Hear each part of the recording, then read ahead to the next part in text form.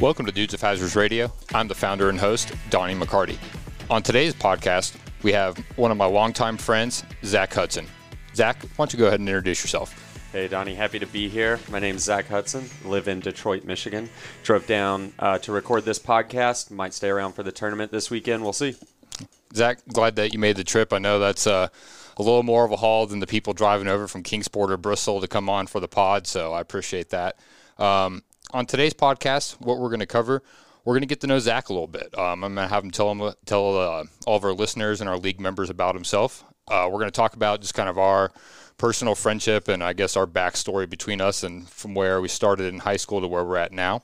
We're going to cover some league notes. We're going to talk about the Graysburg tournament, our first Dudes of Hazards Open that just happened this last weekend. And then we're going to talk about the Hazards Cup. And then we're also going to talk about the match. So after that, we'll go ahead and get into some interview questions with Zac, get to know him a little bit better, talk about his golf game, and just whatever else he's interested in. We're then going to do some discussion questions featuring Walker Ride, talk about our favorite round of golf, and we have a very special trip planned later this summer together, and so we're going to let you guys in on that. I know that's going to be one for the books for both of us, but we'll kind of keep that a secret for now. And then after that, I'll just go ahead and let Zac wrap up, tell us a little bit about his social media, anything that he has that you guys can follow him and get to know him a little better. So Zac, let's go ahead and get this started. Why don't you go ahead and tell the league members a little bit more about yourself and where you're from, what you do? Absolutely. My name's Zac. From Bristol, Tennessee. Went to Sullivan Central High School. Met Donnie in sophomore year of high school for me, junior for him. So We've been friends for 15 years, something now. That doesn't even sound real. It doesn't. We're getting old. So been friends a long time. Started playing golf when I was really young, like 4 years old. I had a decent sized backyard, so Dad bought me a set of driver, a 7-iron, and a putter, and I just hit golf balls in the backyard. Nice. And then he'd mow once a week and run over half my golf balls and come inside and let Any me know. broken windows from that? No broken windows, fortunately, down the hill, but I did deplete my golf ball collection pretty quickly. So, I'd say so. But it was good. And then through school, just kind of played sparingly when I had the time, and then really been something I've gotten into a lot more consistently over the past 8 years. But try to play like once a week, hit the range once a week, once every other week. Took lessons a couple years ago, which like if you haven't and you're on the fence about it, the best money you can spend on golf is lessons. I mean, it's a little bit more than the price of going out for a round, but I can assure you will improve your game better than a single round of golf for sure. When people are like, "Oh yeah, I've been thinking about a lesson, but I don't know, I don't want to do it." Isn't it just frustrating because you're like, dude, especially if you've never had a lesson, like there's just little things that you can waste months trying to figure out that someone that can teach you can just solve, and like it's not going to be a quick fix that's forever good, but like you can at least put it in the right direction. Absolutely. And the place that I took lessons from was pretty cool.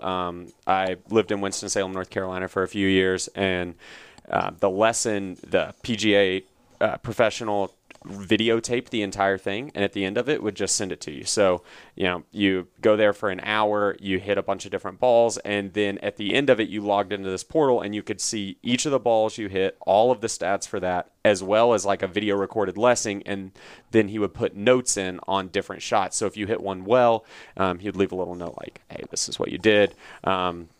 And if you hit one poorly, like, oh, this is what you need to watch for. So you could I can like even today pull that lesson up and be like, oh, I'm getting my hips around too quick. Oh, I'm dropping my shoulder. Whatever I was working on that day, and you start to figure out your misses, but then also to start building that muscle memory and thought of like what it is you need to do right. Because when you go for a lesson, you're going to be messed up for a little bit. You will. It will. I think if people expect that, they're going to leave the lesson and right away, it's like, all right, time to go from, the 90s to the 80s overnight. It's like, no, it's going to be some months while you're really working on that swing change. I mean, I don't know. What's your thoughts? Like late fall, wintertime, good time to take some lessons, especially if you can either do them indoor or in a more, weather favorable climate. So that way, hopefully when spring, summer comes around, you've had time to work on that swing and kind of be in the groove for the peak of the golf season, I feel like. Absolutely. I think that the fall and winter times can be great times. You just got to make sure that whenever you do the lesson, you're consistent about playing afterwards, because you don't want to spend money on the lesson and then let your club sit for 2 months and try and pick them back up and be like, oh, what did they tell me 2 months ago? Because you're just not going to remember. So, even if it's like hitting at the range, like, taking them in the winter, just going to the range and hitting, but keeping that like thought process going, what you need to do, building that muscle memory, because once you take a lesson and you know what you need to do, you're going to hit a point in your game where you're just thinking about what you need to do right every time. And then you're just in your own head. But you play enough and then you stop thinking about it, and it just becomes like a second nature to you. We're like, oh, this is how I need to align. This is how, what I need to do in my backswing. And it just becomes a very natural movement for you. And from my experience playing it, my game definitely took a dip. But one of the guys that I played with a lot when I lived in North Carolina was probably a 4 or 5 handicap, very good golfer. And 2 months after I had taken the lesson, he was like, I can tell you're working some things out, but you stand over the ball a lot more confidently than you ever did. And that was like very true. Like, I knew at that point that when I struck a ball well, I knew what it was going to do. And there wasn't like, oh, that was a good shot. It was like, that was what I was trying to do. And so, there was a little bit just more like improved mental game in it as well. Just when you stand there and you're like, I need to hit the shot, and I know that I have the capability to do it, rather than like, if I get lucky. Yeah, exactly. Like if you don't believe in yourself on the shot before it's going to happen, it's like, theoretically you could get lucky, but when you believe in the shot that you're about to hit, your results are more likely to be successful, I feel like. Absolutely. So what's your skill level like, Zach? I know you said you've been playing for a while. What's your handicap kind of sit around, and what's maybe your best score, or what's that look like for you? So handicap sits around 13, 14 right now. This past season was a little interesting. Moved from North Carolina to Michigan, so was just transitioning to a lot of courses up there, and really maybe twice the entirety of last season I played the same course. So it was really different, always playing like away courses in the way that you would look at around, because you would get back to the end of it and you'd be like, I could have probably taken a couple of strokes off if I knew that the hole did this, or that the green did this, or like that bunker was there. And so I think this year I'm looking forward to building a little bit more rapport with some of those courses that I've played, because I think that matters a lot in it too. When you're always playing new courses, it's fun. I love playing new courses. But when you're going for score and different things like that, it plays a little bit different factor. But best score was an 84 shot at Salem Glen Country Club, which is a pretty small course in Winston-Salem, North Carolina. It's like semi-private, but highly recommend it if anybody's in the area or playing nearby. So it's Salem Glen? Yep, Salem Glen Country Club. I always hawked Golf Now deals, and I could get out there on like a Sunday afternoon for $25, and we would get a foursome together and, have a couple of beers. But it was a great course because it wasn't very long. It was like 6,200 yards, but the holes were designed in a way that there were a couple you could take advantage of the short yardage, but for the most part, like the par fives, you were reaching in 3. There was, unless you were just incredibly long and willing to risk it, cutting a corner, like you just were not going to get there in 2. Basically, sometimes the defense of the course is the distance, and other times it can be, the strategic bunkering, the dog legs, elevation change. So, it's like, it's funny when people scoff at shorter courses and you're like, okay, then come out here and play it. Like, it's probably not going to be deterring you off the tee box distance wise, but sometimes you just don't even have the option if you're one of those longer hitters to hit driver every hole.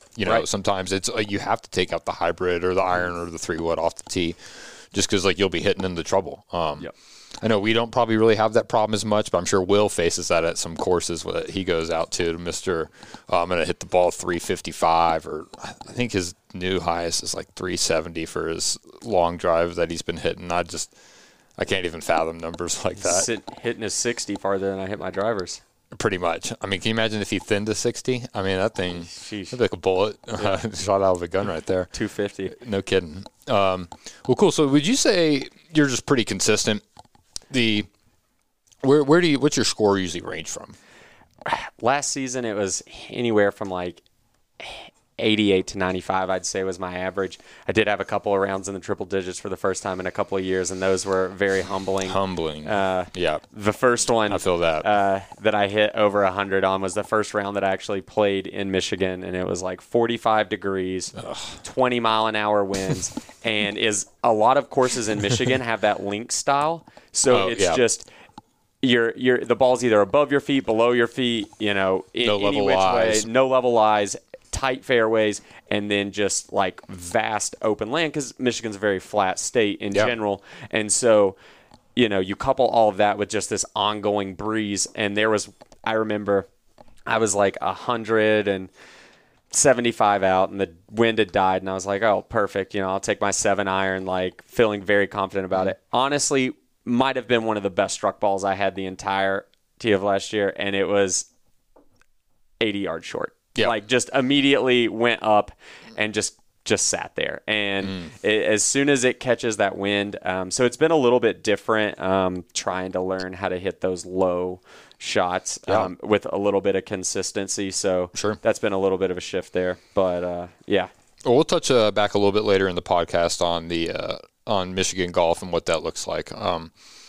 So just a little bit of our backstory between us. I mean, we're in this golf league together now, but this isn't the first time we've played a sport together or been in some sort of event. So, I mean, what was it? I feel like it was a track meet that we met at for the first time. I think it was actually in the summer going into my junior year maybe, and then maybe it was going into my sophomore, going into your junior. Yep.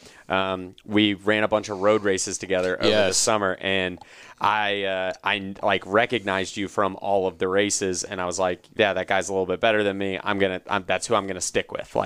And I feel like there was like 3 road races we ran that summer where for like the first 1.5 miles or 2 miles, I just sat with you and you were like, who the hell is this kid? I don't know this guy. And he's just like sitting on my hip. I'm like, all right, whatever. And then he dropped me for the last mile or so. And after it was an Elizabethan covered bridge road race. Yep. And I remember it because we ran like down the side of, was 11E or 11W, what runs up to Boone there. Man, that's not is it 19E? Regardless, yeah, it's a kind of a major highway that goes through around the Elizabethan area. Ran on the side of a highway, and I was just a very oddly laid out race. But we met up after that, exchanged numbers, and then we started running together a little bit more, and which was really nice because my freshman year, I've always wanted to be around people that are better than me in pretty much anything that I do, because I feel like that's really the only way that you can progress in things. And so you and I started running together because like my freshman year, I had a lot of people better than me, and then all of them were seniors and graduated, and there was like one person to challenge me and kind of push me that next year, and I didn't get much better because there wasn't all of that to chase. And that's kind of the disadvantage of being that. If you're around the Tri-Cities area and you're aware of it, the city schools, pretty much like anything where the money's at, things are better. And so even to honestly a pretty or an unfair advantage to the city schools. I mean, just, Zach was at a county school and massively underfunded. Everyone had an option if they wanted to send their kids out of it if you were like on the city line. So a lot of people that had good kids that were good athletes, they would send them over to the city schools, which would just load them up. And so like, not dunking on you, Zach, but I just remember like in high school we were like Sullivan Central, Sullivan East, whatever. Okay, we'll just send out the JV team and wipe them out. So like it just was what it was. I mean, it was what it was, and that was exactly right. And especially where Central's at, because you had like half the student body that was close to Bristol and the other half that's close to Kingsport. So you had any promising like future in that stuff, of course you're going to send your kid to DB or Tennessee High. I mean, it's just a lot better publicity, better competition that you're around. But we got hooked up together and started running a lot more consistently. I remember that season, we were running a race, and I tripped. I didn't trip you on purpose. We were in a turn on a track meet, and you were ahead of me, and like my foot went forward, your foot went back, and I just clipped you. Yeah. And I stopped to make sure you were good. You got up, like we finished the race. You still beat me, and then your coach was like pretty pissed at me, and was like going to come over, and I was like, I mean, clearly I wasn't malicious in like tripping you, and then and Coach that was Lily, good. if you ever listen to this, you were too much back in the day. You really were. I mean, yeah, I guess maybe she didn't know that we were friends, but like, yeah, I remember you did it. And I just like, I wasn't even mad at you. I was just like, yeah, just shit happens. Like you're running, it's a track meet, everyone's piled in together going through a turn. Like could have been anyone. And she comes over here like thinking Zach was out to sabotage me. I'm like, dude, chill out, lady. Like I'm not even mad. Like what are you getting worked up about? It was like one of the first meets of the year. Like, yeah, it didn't even matter. That was fun. I mean, I know another race that I always think back to. So whenever we ran, Zach would have this thing where, and especially in cross country, if you're not familiar with that, it's a 3.1 or 5K race. And he would always be on the lead at me at the 1.5 mile mark. But I think he just, whether it was his strategy or just how it worked out, I felt like I wasn't a very quick starter, but I would just hold basically my pace through. And then I'd catch Zach at about the 2 mile mark or the 2.5, and then would end up usually edging him out by just a little bit. But we had our, it was the conference meet at Stills Creek. And so, like, both of our parents just insanely supportive of us both growing up. I feel like they always were at our events and really fun. And so I remember, my dad is out there cheering and his parents, and they're like, Zach's ahead, like, gotta catch him. And I'm like, yeah. And then, like, I remember even, like, his own mom was like, Zach's gonna die. Donnie will catch him. But on this day, Zach did not die. I mean, this dude, I remember just kept on thinking, like, all right, I'll just kind of do my thing and I'll reel him in eventually. And, like, I just couldn't pick up any ground. I think I actually ran, like, a personal best or near it. And then Zach just, like, blew his out of the water by, like, 1.5 minutes and actually smoked me. I was like, I honestly don't know if I was ever that happy for someone else to beat me, just because, like, you had really worked so hard. And so, like, that was fun. And it was nice and a big race for you to show up and do that. I have no idea what happened that race. We both made all conference that year, didn't we? Yeah, we both did. We both had great races. Yeah, it was great races. I was like, whatever. Yeah. I had these two twins on my cross-country team that were obnoxious and that no one liked, and so I edged out both of them down the final stretch to beat them both, and so I was like, suck it, losers. And so, like, I did what I needed to do, and Zach had a great race, so, like, what a time it was. But, well, after that, I went to Louise McRae for a year and then did some military stuff. You went to ETSU right away out of high school. I then met up with you a little bit later down the road after just trying to fill out in Northeast and Louise McRae and just play zero regard to my academic future. Hey, you were there for the flag football, and that's what we needed you for. That's what it was. Seasons. Basically, they him and some buddies recruited me to come to ETSU to play intramural flag football. Not really, but I mean, honestly, I was more excited than that than sitting in a stupid lecture hall about Brit Lit. So it was a good NIL deal. Gave you money for Captain Morgan. So that I could then take it, and then That's when we played with Calvin from the golf league. I think he was on the team for one of the seasons. That's back when he was like super quiet too. Yeah, I know he had to have just thought like, who is this guy on the team? Yeah, God, we had those were really some fun days. And on top of that, if you ever played NCAA football, you know that was life, especially back when we were playing through the prime years of like 2008 to 2014, where that was peak video games. Yeah, I honestly think everything's gone downhill since then. Are they bringing back the NCAA football game? I think I think it'll either be NCAA football 22 or 23. Yeah. Regardless, I'm gonna buy it. So shout out to the league if anybody wants to start another Dudes of Hazards dynasty. Gosh. We'll get Donnie to buy an Xbox back. I mean, it was a blast. We had like 12 people. Dude, that was so much. We would play we would run like on each video game season. Like if 2012 NCAA football came out, we'd play like a 10-year dynasty with 12 people. Oh, yeah. And like I only knew like 4 of them, but it was just someone knew someone that played the game. And so let's see. So we had flag football. Don't even forget backyard football growing up. Yep. I mean, Zach, I mean, when I came to ETSU, I was like, well, I got to get my QB back. I feel like we played backyard football. Zach would just play quarterback all the time. I'd play wide receiver, and I was taller than most people, so we would just dunk on, any of the little kids. And, like, back then, I full-heartedly believe absolutely no mercy. Oh, I'm a senior. You're a freshman and weigh like 60 pounds less than me? Well, it's That's also going to be tough for you. A bunch of cross-country runners who have zero body fat, and then Donnie, who's also just like a physically aggressive person when it comes to contact sports. So it's just a bad mix for a bunch of people that intentionally chose a sport to avoid any type of physical contact, to then have Donnie be like, I'm just going to run straight at you, and you're either going to step out of the way, which most people did, or I'm just going to run you over, and it's not after going like to feel twice, good. then people were like, okay, never mind. Yeah. But no, dude, I feel like we always had so much fun. It's crazy that we golf now when football was football in itself was life. You were a diehard Tennessee fan. I was a diehard Husker fan growing up. I feel like we watched their teams every week. We played football. We played backyard basketball. I feel like we played pretty much every game growing up. And then, you hear this and you're like, oh, surely there's no more football. Wrong. There's the fantasy football league that we did for 10 years. I think it's still going on, kind of. Calvin's running it. I had to step off of that. This is too much to do. But, I feel like, we had 10 seasons of that fantasy league. Evan's greatest achievement was winning it now 3 times. I know he's super proud of that. I think my dad still has 0 victories, so suck it, Dad. Played my dad in the championship one year. He's dumb luck or bad management, probably a combination of both. Yep. Just had bad records for fantasy football, and then played him in the championship the one year. He just made it into the playoffs, barely, and then just made it to championship. So it was fun. Just came in for the weekend, and we watched all the Sunday games together, and man, good times growing up. So yeah, if you can't tell, me and Zach, we got a long history together. My parents were military. If you guys don't know, so we moved around a lot growing up.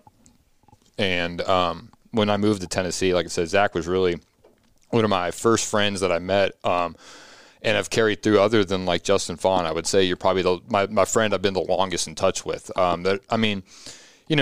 You're in high school and you're like, oh yeah, my friends forever. Psych. 2 years out of high school, you're like, dude, honestly, I keep up with 4 people from high school.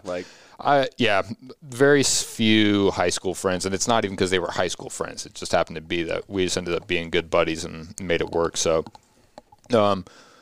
before we move forward a little bit, I want to go ahead and cover some league notes coming up for the upcoming season. So right now, I'm going to go ahead and give a quick recap of the Graceburg tournament that went down over April 2nd and 3rd. That was a great time, and let's go ahead and get into that. All right, so this weekend we had our first Dudes of Hazards Open, and that was a massive success. We'd like to give a big shout-out to Brad Nagley, who was able to win the tournament 8 shots clear of the field. The guy really just came out and played lights out all weekend. The pressure never got to him, and he took home the title. Outside of him, we had some people win some hole contests. We did a closest to the pin contest that Greg Fawn won one day, and then Cade Pope won the next. We had Keith Arrowwood win our long drive competition, and then Ian, who's joining me right here, had the pleasure of getting on the green for the 50-50 contest and getting his name pulled out of the hat. So, Ian, what are you spending that money on? Well, I think I've already spent it before I won it on a league shirt. So you did? Yeah. Congratulations to me on winning the lowest skill required contest in the tournament. Do you feel like that fits your golf game, trying to target those just dumb luck contests to win? Hey, listen, man. You find the eggs when you can find them. You know, blind squirrels find a nut every now and then.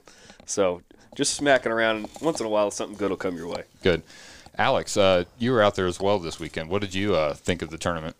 Well, first of all, it was very difficult. The course itself was playing tough, but man, was it fun. The weather really, really worked out to our advantage. Beautiful days, both of them, sunny.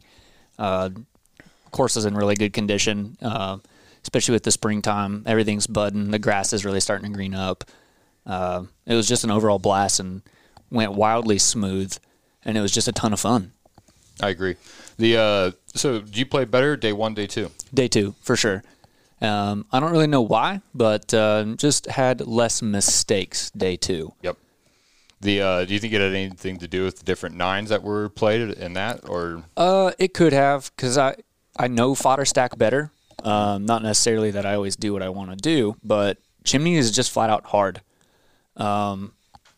Twice while we were playing the chimneys, I lost balls to water hazards, so that's always fun. All weekend, it wasn't either Saturday or Sunday, but all weekend I spent a lot of time getting trapped in the sand. Luckily, I had some pretty good outs, but nice. Just chimneys is hard, man. It is. I agree. I think that's the toughest out of the nines. Ian, what's your thought on how you played, and maybe out of the nines, which one do you think was the toughest for you?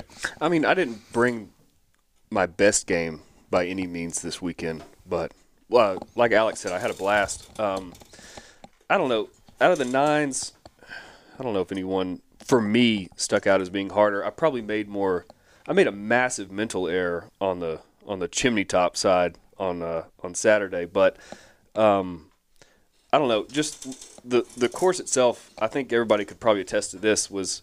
It was tough. When you hit the fairway, there wasn't a whole lot of grass. When the wind would pick up, it would make things a little weird. I remember number 8. I played with Matt DeBella on 8 on the front side, I guess. Knobs. What is that? Knobs. Mm-hmm. Yeah, 8 on knobs. Played with Matt DeBella and Will Leonard and Brad Clay on Saturday, and Matt was just striping it all day. And then the wind picks up on 8. You're on that elevated tee box, hitting into that green with water all around it, and then the wind's blowing off the right. You got water on the left. He's trying to hit this draw into with the wind, and it's just grabbing it, stopping the ball, and pushing it hard. And it's like, when stuff like that's going on, it's just tough to play. And he played his ass off, but conditions were tough. I think having really, really thin lies and fairways made it difficult for everybody. And props to Brad Nagley for figuring out how to maneuver around that. Because that clearly didn't slow him down. He had a lot of circles on his cards and not a lot of squares. No, he certainly came to feast this weekend. I mean, which when you're winning a 2-day tournament by 8 shots clear of the field, and the thing was, after him, it was a pretty jammed up leaderboard. He just was the clear outlier on the whole weekend. Right. So he came to play, and this was fun. It was a field of 30 guys that came out and competed. This is our largest tournament we've put together, other than the charity tournament we did last year. But this was the largest competitive tournament we had put together, and they mentioned it went smooth, and it did. I had a great supporting cast this weekend help pull this off. Really, the guys were, sometimes there's a couple members that like to try to show up as late as possible, but that was pretty limited this weekend, which goes a long way. And overall, man, I looked back on it, and I felt like this was my favorite tournament that we had put on yet. It's the only one I've played in yet, but we played in the Clash. Well, we played in the Clash, but this was the big one, the first big one where it was multi-day, lots of tee times, setting up signs and setting up check-in table and all that. And I've played in some other tournaments before, and this ran just as smooth as any of the other ones I've played in. Awesome. I mean, it was a shout out to your mom for helping out, keeping everything organized. She's a character. Yeah. I love having her out there, and she actually tells me how much fun she has coming out, and just she always brags on you guys, saying that she's kind of remarkable. It's just with this big of a group that there's this many good guys. She never has any issues with anyone, and that's just a testament, I think, to the quality of guys we have in our league. Well, top 5 moment of the weekend for sure was her telling Dan that she'd bring a skirt for him next time after he let the putt short. I mean, yeah, that came out of the trees behind us. No one even knew she was there. Says, Dan, I'll bring a skirt for you next time. And that was amazing. That was I think that was on that par 5 before the Whiskey Challenge. Yeah, and we were all on the green, and I think everyone in their group, I know I left my putt short. You did. I mean, I feel like everyone on that hole did, and it was just well, Zach and tough. Dan were chirping all the way down the fairway the whole into way. The green. Yeah, and so, I mean, that was great. That was a great way to end it, especially for 4 guys who were not playing their best golf and we're just getting loose. I agree. Towards the end of the day. Well, guys, if you want to hear some more about this, make sure to listen to our tournament recap episode that came out last Thursday.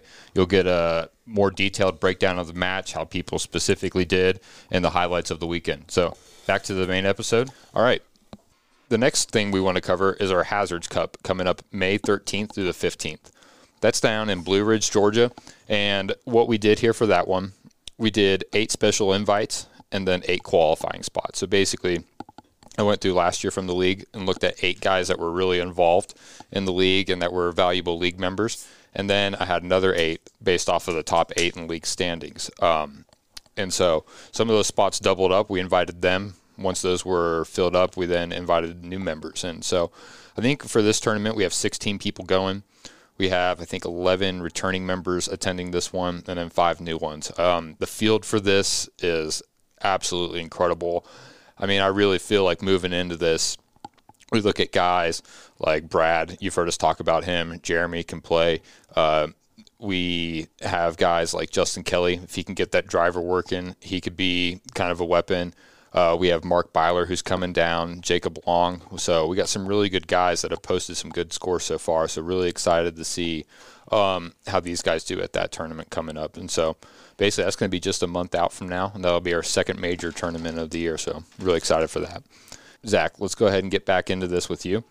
We're now going to kind of dive in. I got some interview questions for you. And so let's just get to know you a little bit better than we already have. So you're from Michigan, Detroit. Seems like a pretty poor decision to live in Detroit. But tell me about it a little bit. Maybe not as bad as a rap as it normally gets for being Detroit, or how's that look? No, it's definitely not as bad as the rep it gets. I mean, the Lions are bad, but like bad. Yeah, like bad. I mean, might be one of the worst run franchises in all of sports. There, I mean, the Jaguars are pretty bad, but like the Lions have been around for since 1950s something. I feel like they're one of the original teams. They're a joke. I mean, if there's anything that shows you is that they had Stafford for all those years, it just absolutely wasting his career. Yeah. I mean, like how good would Matthew Stafford have been on a real team with real management and real owners? Well, it's just sad. Like you look at Stafford, you look at Barry Sanders, you look at Calvin Johnson. Like Calvin Johnson got wronged. Right. Wronged. And like I'm not saying Matthew Stafford's one of the best to ever play it, but like Barry Sanders and Calvin Johnson absolutely were. Kudos to them for being like, you know what? I'm just retiring. I'm done with this. I mean, I don't know if that's kudos to them or like, poor decisions by the Lions, but at least like Matthew Stafford got his Super Bowl. Everybody in Detroit was really rooting for him, very happy for him. That's good. And it is pretty cool. My girlfriend's dad actually keeps stats for the Lions. No way. Yeah, pretty sweet. So I got to go to a game this year. I mean, how about they lose that game? Beat the Cardinals. Yeah, I was like so excited to go watch Kyler Murray play and just absolutely destroy the Lions. And I was like, oh, this is going to be perfect. Like, how many games did the Lions win this last year? Like 3. 3? Okay, I was going to say it wasn't many. Yeah, or maybe it was 2 and then they tied with the Steelers, but they beat. That's hilarious. No, I think it was 3. They so they beat the Cardinals and then they beat the Packers the last game of the season, which they were even super excited about because, hey, you beat the Packers. That's hilarious. And Aaron Rodgers played half of it. So, it's a cool city, though. It's right there on the river. You, look at Canada while you're there. There's some really cool spots downtown. It's kind of got that, heads down, work mentality. Sure. Which, Steel City? Yeah. Or no, that's Pittsburgh. What's Motor City? Yep. And, which kind of has a little bit of that mentality like East Tennessee's got in a lot of ways. So definitely not as bad of a rap as it gets. Obviously, there's bad parts of it. There's places you don't want to go. Sure, there's places like that in every city. But, you get downtown, it's a good spot. It's a fun time. There's good restaurants. Yep. Fun stuff to do. And, Michigan, I think, gets the weather is tough. Tell me a little bit more about that. So I know that's where I'd kind of like to hear about. So, us down in Tennessee, sure, January, February, weather can get a little rough during that time, maybe some not so great days, but I know you're looking at us and being like, shut up. There's still ground to see.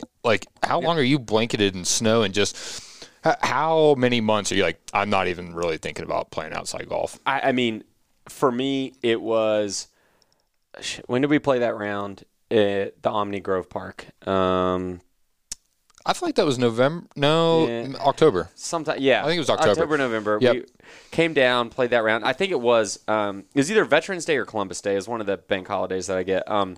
But that was a great Well, it was a great round. That was man, your dad came and played with Yep. us. Honestly, your dad showed up to play. Yeah. That was like, didn't we all finish like 84, 85, 86 or something like that on we the were day? It was all, right. Like, what a great round that was. It was, and if you're in the area, like Omni Grove Park Inn, watch the deals. Great place to play. You go up afterwards to the Omni Grove, get a drink, sit on the balcony, the patio that they've got out there, watch the sunset. You really can't beat it. When we, so I'm looking here, October 11th is when we played. Just That- went and saw one of the pictures of that place. So I played one more round after that, and then I was done.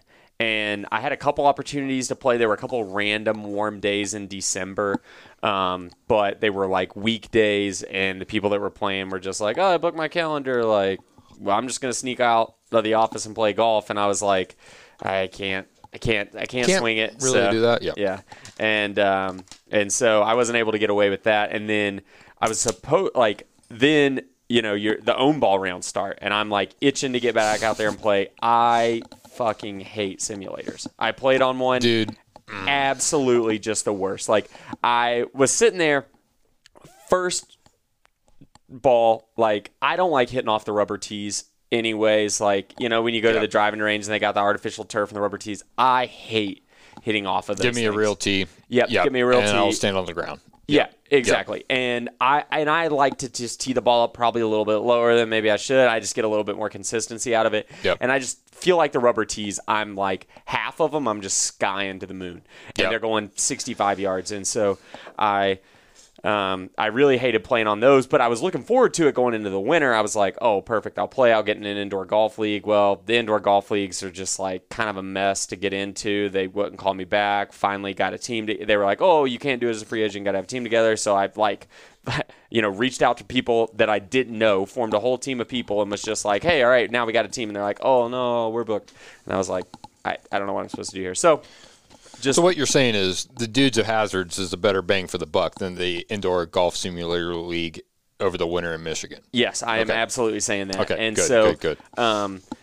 But hit the simulator and just absolutely hated it. Just did not enjoy my That's round. And you pay good money for it. I mean, but I've been able to meet two really fun guys to play golf with up there that I regularly get out and hit rounds with. Nice. Really fun, really similar skill level, which I like. So we go out and we play and, make some friendly bets and have some fun games, but also the type that are like, we'll have a few beers, and not take the day too seriously. So sound like some potential Dudes members right there. Yeah, shout out Will and Nick when you listen to this, because I'm going to send it to you. Will, Nick, you need to join. Yep. So listen to Zach. He knows what he's talking about, at least on this. Yeah, at least on this aspect. Not much else. Yeah.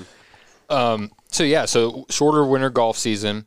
So you're substantially further north than our next closest member. We actually just about a week and a half ago got this guy, Hugh, that lives in Shelbyville, Kentucky, to join. So he's our next most northern member, but I still think that's I think he's 4 hours from here. So probably still looking at least 6 away from you, I'd imagine, maybe. Well, hey, let's meet up in the great metropolis of Dayton, Ohio, and play around. I'll come join y'all. Yeah, for sure. I don't know where Shelbyville, Kentucky is. I don't either. Bring some bourbon. Sounds really small. Yes. It sounds like a small Kentucky town. So Hugh, is that where the Mustang was built? Who knows? Hugh, I know you listen to this. Hugh, actually, I'm pretty sure he joined the league because I think we mentioned him on our previous podcast with Brad and Justin. And then Brad sends me a little text that, hey, Hugh's interested in joining. So we add him into this little 3-person group text we have. And then he's like, yeah, I'll go ahead and join. And Brad points out, like, awfully convenient the day that your name gets mentioned on the Dudes of Hazards podcast, it makes you join the league. So Will and Nick, hopefully this works with y'all. We'll see. No pressure, though. And I'm good for a good guilt trip. I'm fine with it. I am too, man. So you know what? We'll see how guilt really gets people going. Like, you just make people feel bad about themselves, and they'll do what you want them to do. That's what it is, man. So you're a lot further north, but you're still a Dudes member. What's the value that you see being a Dudes of Hazards member all the way up in Michigan? So, honestly, like, the own ball round start and I'm itching to get out. My buddy Will is like, hey, let's book this golf now. We'll get out. We'll play around. Might be a little wet, whatever. Yeah. Wake up Saturday, and it's just dumping snow. And he's like, hey, I'm going to try and get a refund, like, da-da-da-da. Like, we just cannot play. Yeah. Like, and we had to cancel it. So, was not able to play that first round. But it was like 60 through the week, like, leading up. Can't beat it. And then it's just spitting snow. So, I was very, very bummed. And so, it's like the first two, and then, like, you know, playing in the tournament this weekend, I think, maybe. And I might drive back. And I playing in the tournament this weekend, like, this is going to be my first 2 rounds of the year. That's playing wild. This weekend, besides on those stupid damn simulators. Yeah. And I'm pretty pumped about it, but, like, it kind of sucks. So, you know, I honestly, besides this year, I had played golf on New Year's Day for like 5 years in a row. Mm-hmm. In Winston, we would just get out. For what dumb luck, it was like 55 degrees, and you would go book a 1 o'clock tee time. You get through your 18 holes, and it was great. And really, like, February is the one month that you can't play, and a lot of it is just because they're short days. Yep. Like, no, very short. It's very short days, and so, and I feel like that hinders it because there's some really good warm days in there, and so I really hate the condensed golf season because really Michigan's is May. It starts in April. People start playing rounds because they're just ready to get out there. Yeah, they're just like itching to swing the club. Yep. I'll probably play a couple rounds in April, but I guess May's kind of where it starts. But even in May, I'm still in a windbreaker and pants. And June, July, August, September, great months. October, Michigan, so it doesn't have quite the humidity that you know, we get here in Bristol, and so or Tri-Cities area, and it's these huge temperature swings. So you'll get the day will be 80 degrees, but the night will drop to like 50. Yep. And when it starts raining, it just doesn't dry out. So the last round that I played, I got a new set of irons, itching to get out. Grabbed my other buddy Nick. We went out and played around. And it was just a mud fest. And at the end of the round, he was like, Al, how'd you like the new irons? And I was like, honestly, I don't know. Like, yeah, like, it was you just really couldn't mud tell. pies. Every time you were hitting, you were like, your pants, shoes, everything's just covered in mud. You're saying don't wear Anything khaki you hit- pants. Yeah, don't wear khaki pants. Blue jeans, great for the round. And it just wasn't that fun. And so I'm also itching to like actually figure out my new irons. Yeah. You know, so this weekend will probably be a little bit of an experiment. So So it sounds like the Michigan golf season presents some challenges to getting out and playing some of the own ball rounds and stuff. But I guess what I really want to get at is when you're in the league, like what makes you want to be in this league, even with, you're missing out on own ball rounds because our season technically goes like February 28th to mid-November. So you're really missing out on like 3 months of that. But you're still a member. So like what makes you drawn to this league?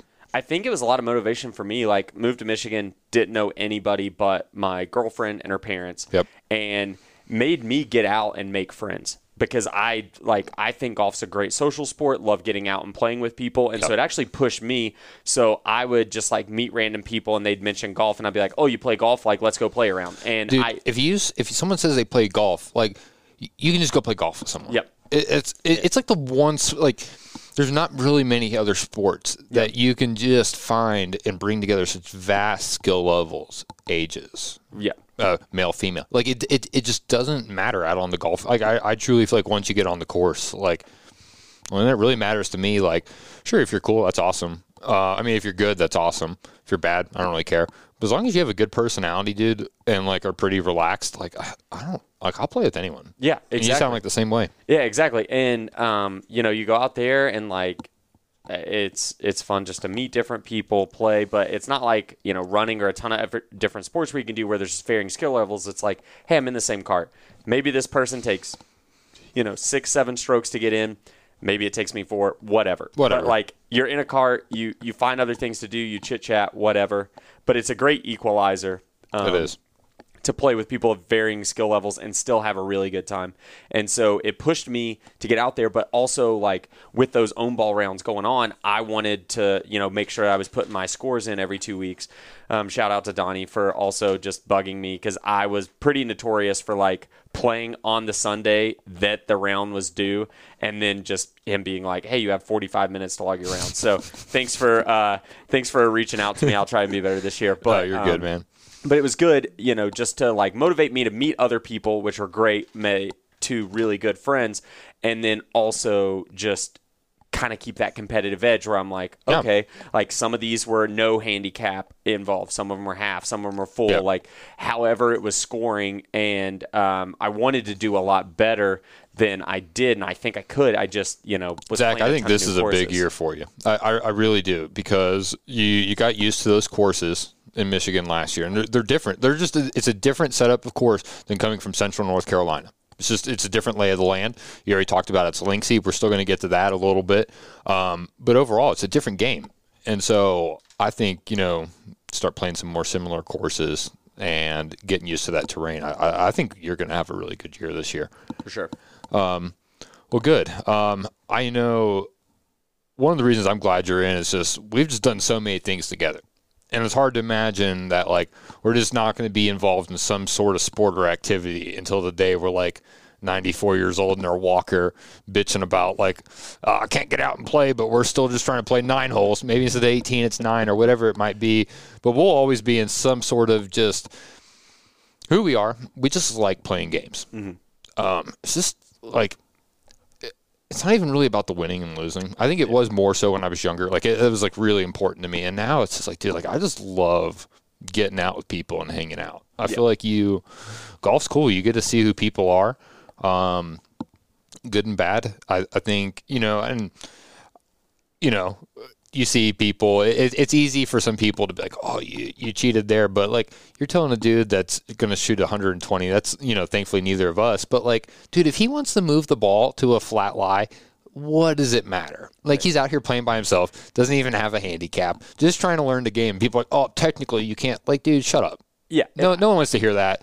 Like, yeah, if me and you were playing, we got some money on the line, then we need to follow the rules. Very simple. But that's a common denominator. Yeah. Money on the line. If there's money on the line and you're not going to talk shit to me after the round, like... Yeah, like, you beat me by one, but, like, you cheated the whole round? Okay, then, no, you don't get to say that. I'll call you back out. Yeah, I'll call you back out. But, yeah, dude, if someone's just, like, wanting to get into the game, or it's just, like, a Sunday afternoon, you're trying to squeeze in 18 holes, you're just playing whack fuck out there, like, hitting the ball around, like, have fun. And so, like, we got a lot of the guys in the league with the varying skill levels, and I know that you'll just fit in so well with all of them. So I'm really glad that you're able to make it in town for the Dudes of Hazards Open. Absolutely. So what got you into golf, Zach? My dad, like I said earlier in the podcast, just had a decent-sized backyard, would go out there and hit, and my dad would take me, drop me off at a golf camp. I went to Steels Creek Golf Camp for a couple of years. You see they just shut down? Did they? Yep, just closed. Or in the process of closing. Jamie, actually, how she found out any golf news, possibly before I did, I'm not sure. But she was just like, hey, did you see Stills Creek Golf Course was shut down? I'm like, no. She's like, oh, well, I guess you won't be able to go out and play there anymore. I was like, yeah, probably not driving out to the 9-hole Muni covered in goose poop. I honestly actually didn't mind a lot of the layout on some of those holes. No, I actually the layout's fine. Fun layout. The layout's fine. The geese are awful because the first it takes 3 away from holes everything else. Absolutely destroyed by the geese pecking into the green. Yep. And then the goose shit is just everywhere. And then it's a Muni course, so it's like normal grass. I will say, quick thing on Michigan. The Muni courses in Michigan are gorgeous. Yes. Like, absolutely gorgeous for a municipal course. Where, first time I played one, I was like, I guess they're going to go to a Muni course. And the guy was like, oh, it's like $65 for 18. I was like, $65 for a Muni course? Yeah, you're like, what the hell? Yeah, what is this? Ripped here. Yeah. And then I got there and I played, and I was like, oh, damn, this is like a semi-private course. Like, very good quality courses there. But that's sad to hear. I actually have a lot of fond memories playing at Still Creek growing up. I mean, it used to be like when I was in high school, college, it was like $8 if you went and dirt walked cheap. 9. Dirt cheap. And so for you to go out and play 9 and just like take 2 balls off the tee, Yep, and not walk care. around, Yeah. you know, get a good workout, like Yep. everything, it was fine. It had a good driving range there Yep. that you could hit into. And I grew up like a mile away from this course, so I went over there all the time. That's really sad to hear that it's closing down. But so basically, your dad was a big influence on you. So that's awesome. I know he came out and played in the Dudes of Hazards Open this last weekend, and so I'm really glad that he got to get out there and play with you. Where does golf rank amongst your other like sports and hobbies? So like, where's your power list of not watching like, okay, because there's a different list on watching sports and playing sports. So like, where does it fall for watching on you? For watching sports, I usually keep up with it as the season goes on.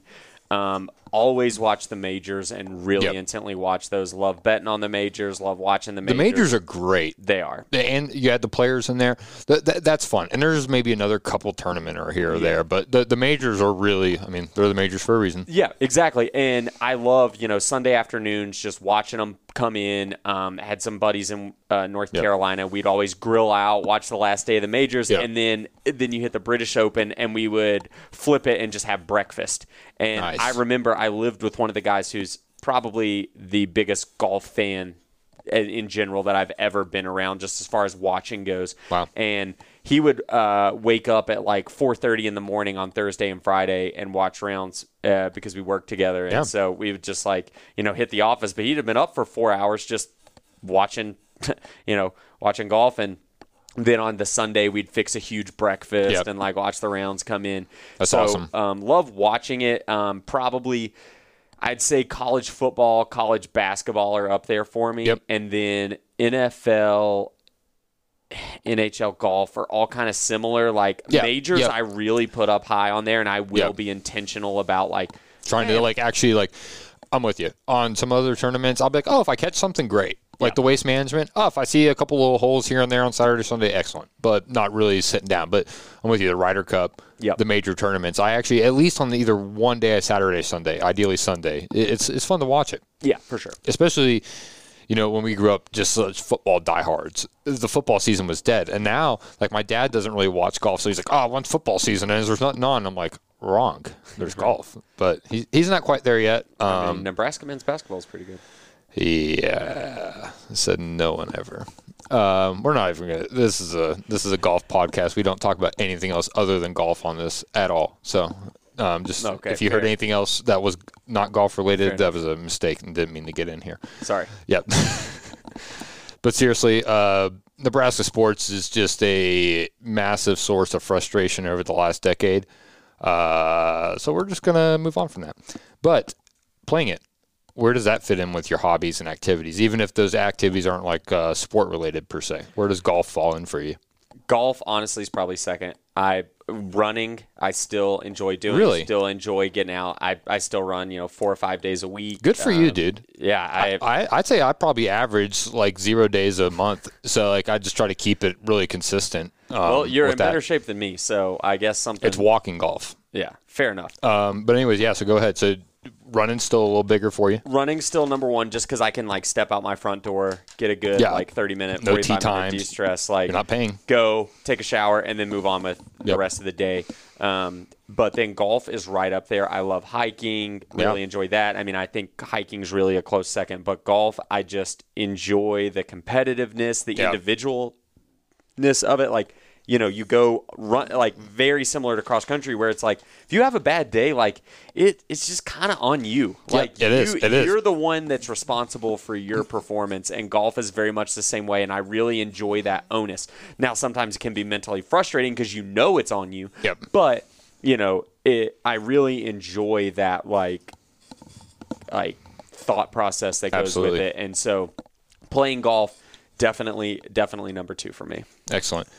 Well, so a lot of people don't know this, but I used to work back at the old farm in the day, and I'm actually going to throw a quick story in here about myself, about the old farm, just something I was actually thinking back on before we recorded this that's kind of funny. So if you're not familiar, the old farm is normally ranked in one of the top private courses in the state of Virginia, and so when I had gotten back from basic training an AIT back in, I guess, 2011. One of the guys that was on my cross country team, he was a little bit younger than me. His mom worked at the old farm in HR, and she was like, "Hey, I was looking for a job. I was taking like a semester off before I went back to school, so I just kind of wanted to make some money." So she was like, "Hey, I work at the old farm. If you want to come by for an interview, I'll set you up." I don't know anything about golf. I don't know if I've ever played golf at this point in my life. So I'm just like, the old farm. Okay, it's probably a farm that's probably pretty old and has been around for a while. Probably could just get away with wearing jeans and a T-shirt to this interview. I show up to the old farm, and I'm like, oh shit, this is not a farm. It's a golf course. All the backdrops are wearing basically like shirts and ties. And so if you've ever heard like the expression basically along the lines, if it's like not what you can do or what you know, it's like who you know. This is a prime example of that. So the guy, one of the backdrop guys, Dan, he comes. I vividly remember this. I'm pulling around, driving around the parking lot aimlessly, have no idea what I'm doing. Pulls up. "Well, what are you here for, sir?" Like, this is a private club. And I'm like, "Oh, I'm actually here for an interview." And I can tell he's looking at me like, "You've got to be shitting me." Like, I'm wearing like a Tennessee High cross country T-shirt to this job interview. I think it's for a farm job. Keep in mind. Because I'm like, surely if you're working on a farm, it'd be weird to show up dressed up. And the old farm. Like, yeah. So, and I just think it's an old farm.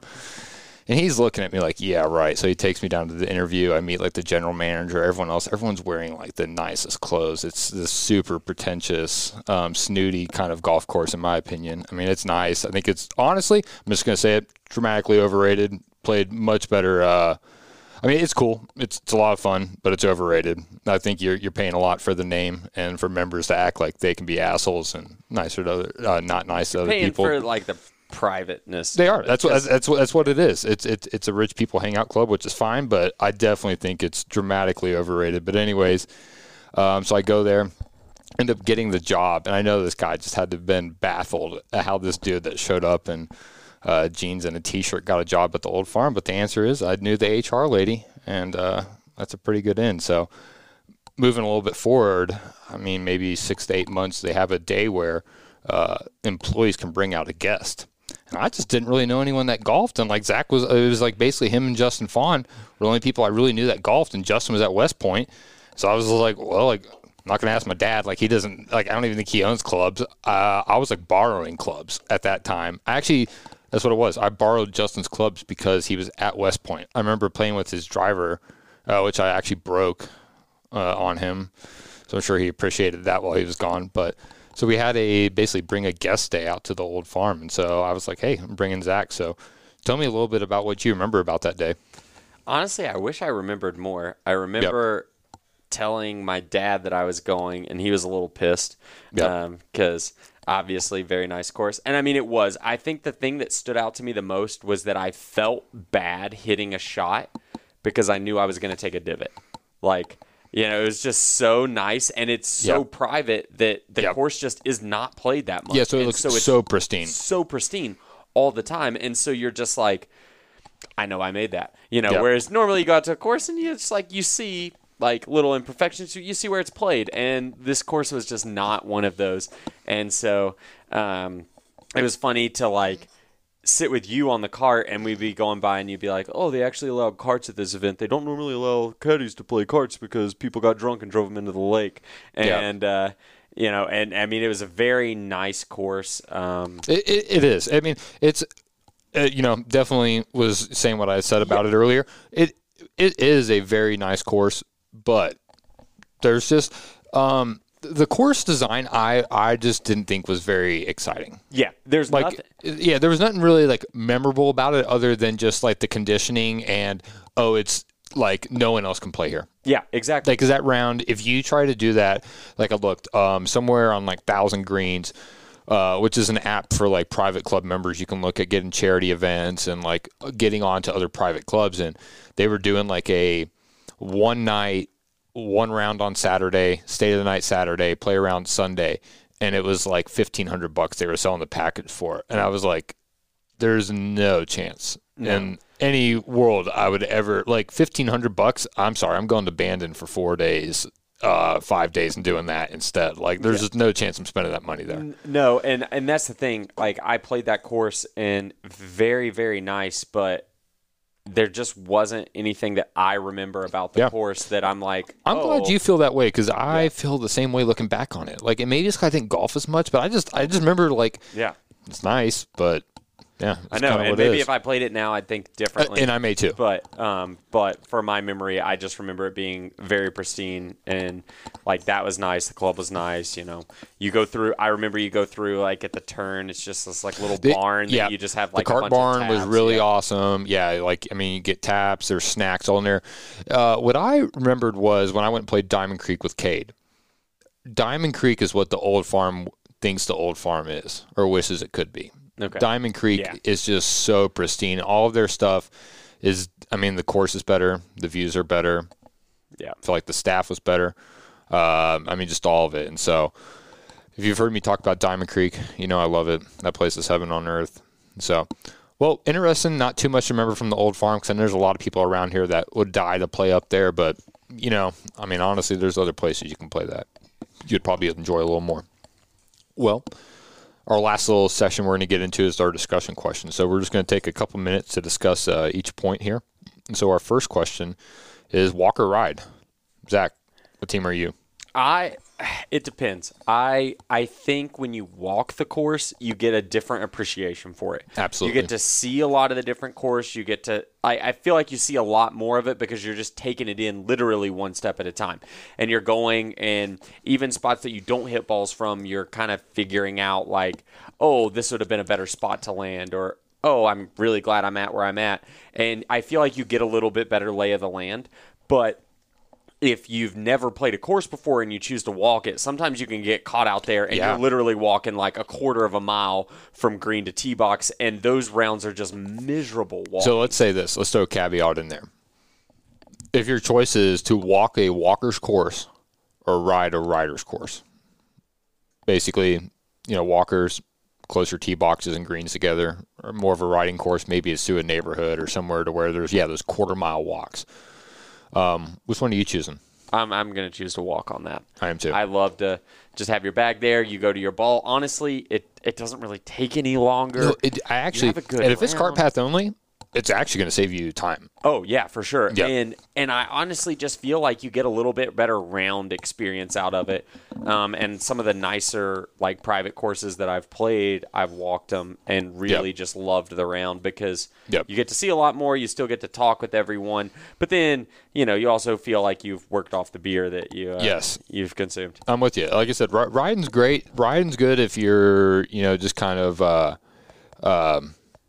messing around, having some beers, but, you know, overall, I definitely am a big fan of walking. So earlier in this podcast, we mentioned the fantasy football league that we did. So I basically, you know, served as the commissioner for that for 10 years, and Zach would help me a lot with the planning. And it's funny, our last year, we were really involved in it. We did a couple YouTube videos with some interviews and recaps, and I mean, it's like it was unknowingly practice for running this golf league the whole time. What correlations do you see from the fantasy football league we did and the golf league that we have now?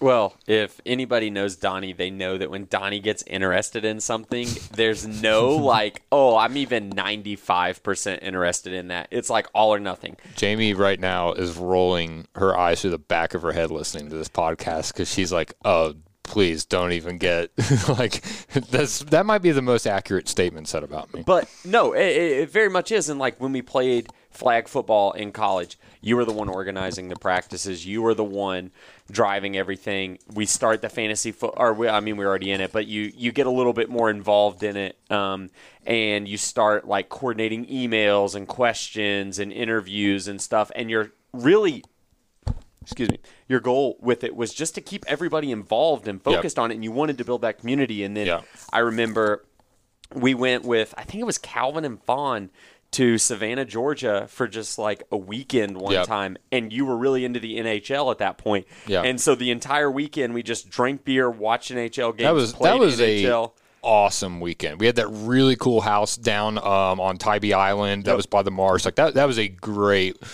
a lot of beers and a lot of hockey watched. Yeah. really fun weekend. I met Fawn in like Vietnam, and we drove down to Savannah, and we just had a good time, and it was fun. But like when you got into hockey, you were like all the way in, and I feel like this golf league is very much the same way, but that's what I appreciate about you, because you put a lot of time and energy and thought invested into it, and I think I can certainly see it, and even I'm not in the Tri-Cities area. I still enjoy hockey. I definitely don't watch as much as I used to, but I've realized that about myself. Like football was my life for 27 years, but I honestly see golf being my life for the next 50 to 60. Like I don't think there will ever be a game. You know how crazy this is for what I'm about to say. Like the way I love golf, like even the way I like football can't compare to golf. And I think golf above all, it's not even close. If you told me like you can play golf or you have the option to play every other sport for the rest of forever, I'm going to playing golf over that. It's just not even close. It's basically, for me, it's like being outside is my favorite thing to be. And now there's a game I can play while outside. I can be physically active. I mean, it's a good game. For sure. And I think there's that difference where I'm just never going to be a great football player, but I can be a good golfer. And it's different when you can be involved in that. So. Yeah, I totally agree.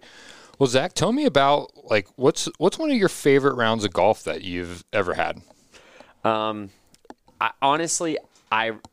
probably I have a lot of good memories, but I think probably my favorite was the first time that I hit an eagle. I was maybe 15 years old, and my dad and my parents own horses, so we went to Lexington, Kentucky, Horsetown, USA. And my dad and I were playing golf while my mom and my sister were doing horse things. And I was on a par 5, chunked the tee shot, left 65 yards off the tee box, just into what was very close to out of bounds, but not. Hit a hybrid, down into the fairway. And so at this point, hitting my third. And it was like a huge dog leg left, but there was this big pond around it. And I was like, I'm just going to go over the pond. And my dad was like, that's not a smart idea. Salvage the hole. And I was like, nah, the hole's already gone. I lost it on the tee box. And so I hit a hybrid off, the fairway, just going straight at the green, sculled it, skipped off some rocks off the side of a pond. Jumped the pond, hit a rock on the other side of the pond, kept jumping, hit the green, went in the hole. And my dad at that point lost his mind. How could you not? How could you not? It was the most the green kind of dipped back, and I was like, my dad was like, I think that went in the hole. And so we drive up to the green, and he walks over to the hole, and he's like, you gotta be kidding me. Oh, but yeah. He's very excited for me, but also what the hell? And we're just going nuts on the green, and the people in front of us are on the tee box yell at us, and I was like, dude, I just hit my first eagle, but also the most ridiculous first eagle that you could have ever seen, and was undeservingly so. But I really remember that round because it was just fun to see golf surmised in my dad's frustration for seeing that lucky shot, but also general excitement for someone else. And I feel like golf is so much of that, where you're competitive, but you're also proud, glad for someone else. That's the best way to sum it up. If we're out there playing around one-on-one versus each other, I'm going to want to beat you. But dude, if you just make some ridiculous shot on me, I feel like this is accurate to say I'll be the first one to be like, hell yeah, nice shot. A nice shot's a nice shot. Doesn't matter if we're playing against each other or with it. It's still a nice shot. So I always a big fan of seeing that. And so, we kind of alluded to this earlier, but I think it's now time to crack another beer from Johnson City Brewing. Actually, Zach went and picked these up just ahead of the podcast, so thanks for doing that. These have been awfully tasty. This summer, talked about how you said that when's that peak golf season in Michigan? July. So a trip up there in July would be pretty nice, right? Oh, a trip up to play golf in Michigan in July is a treat.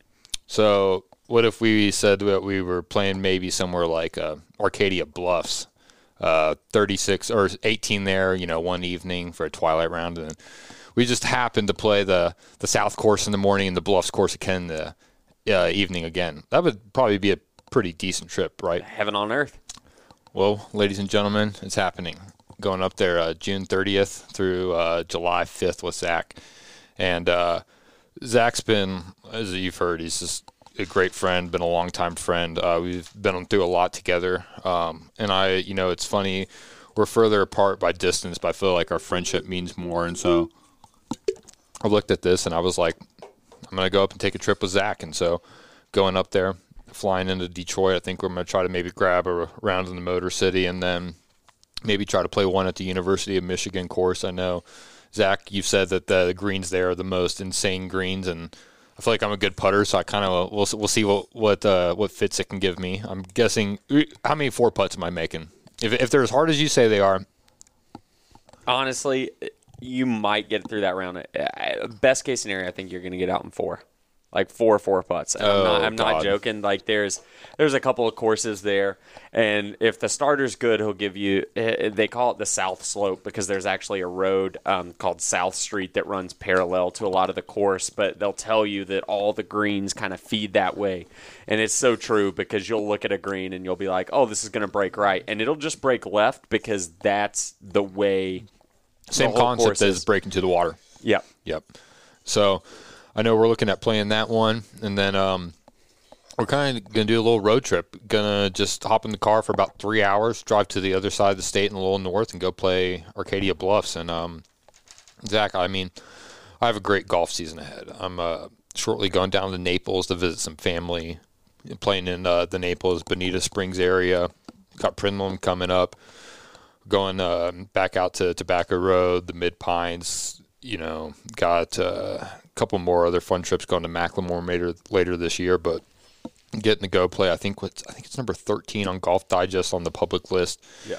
And then that's the Bluffs course, which has I think like 14 holes you can see Lake Michigan from. And if you don't know much about Lake Michigan, it's basically like looking out into the ocean.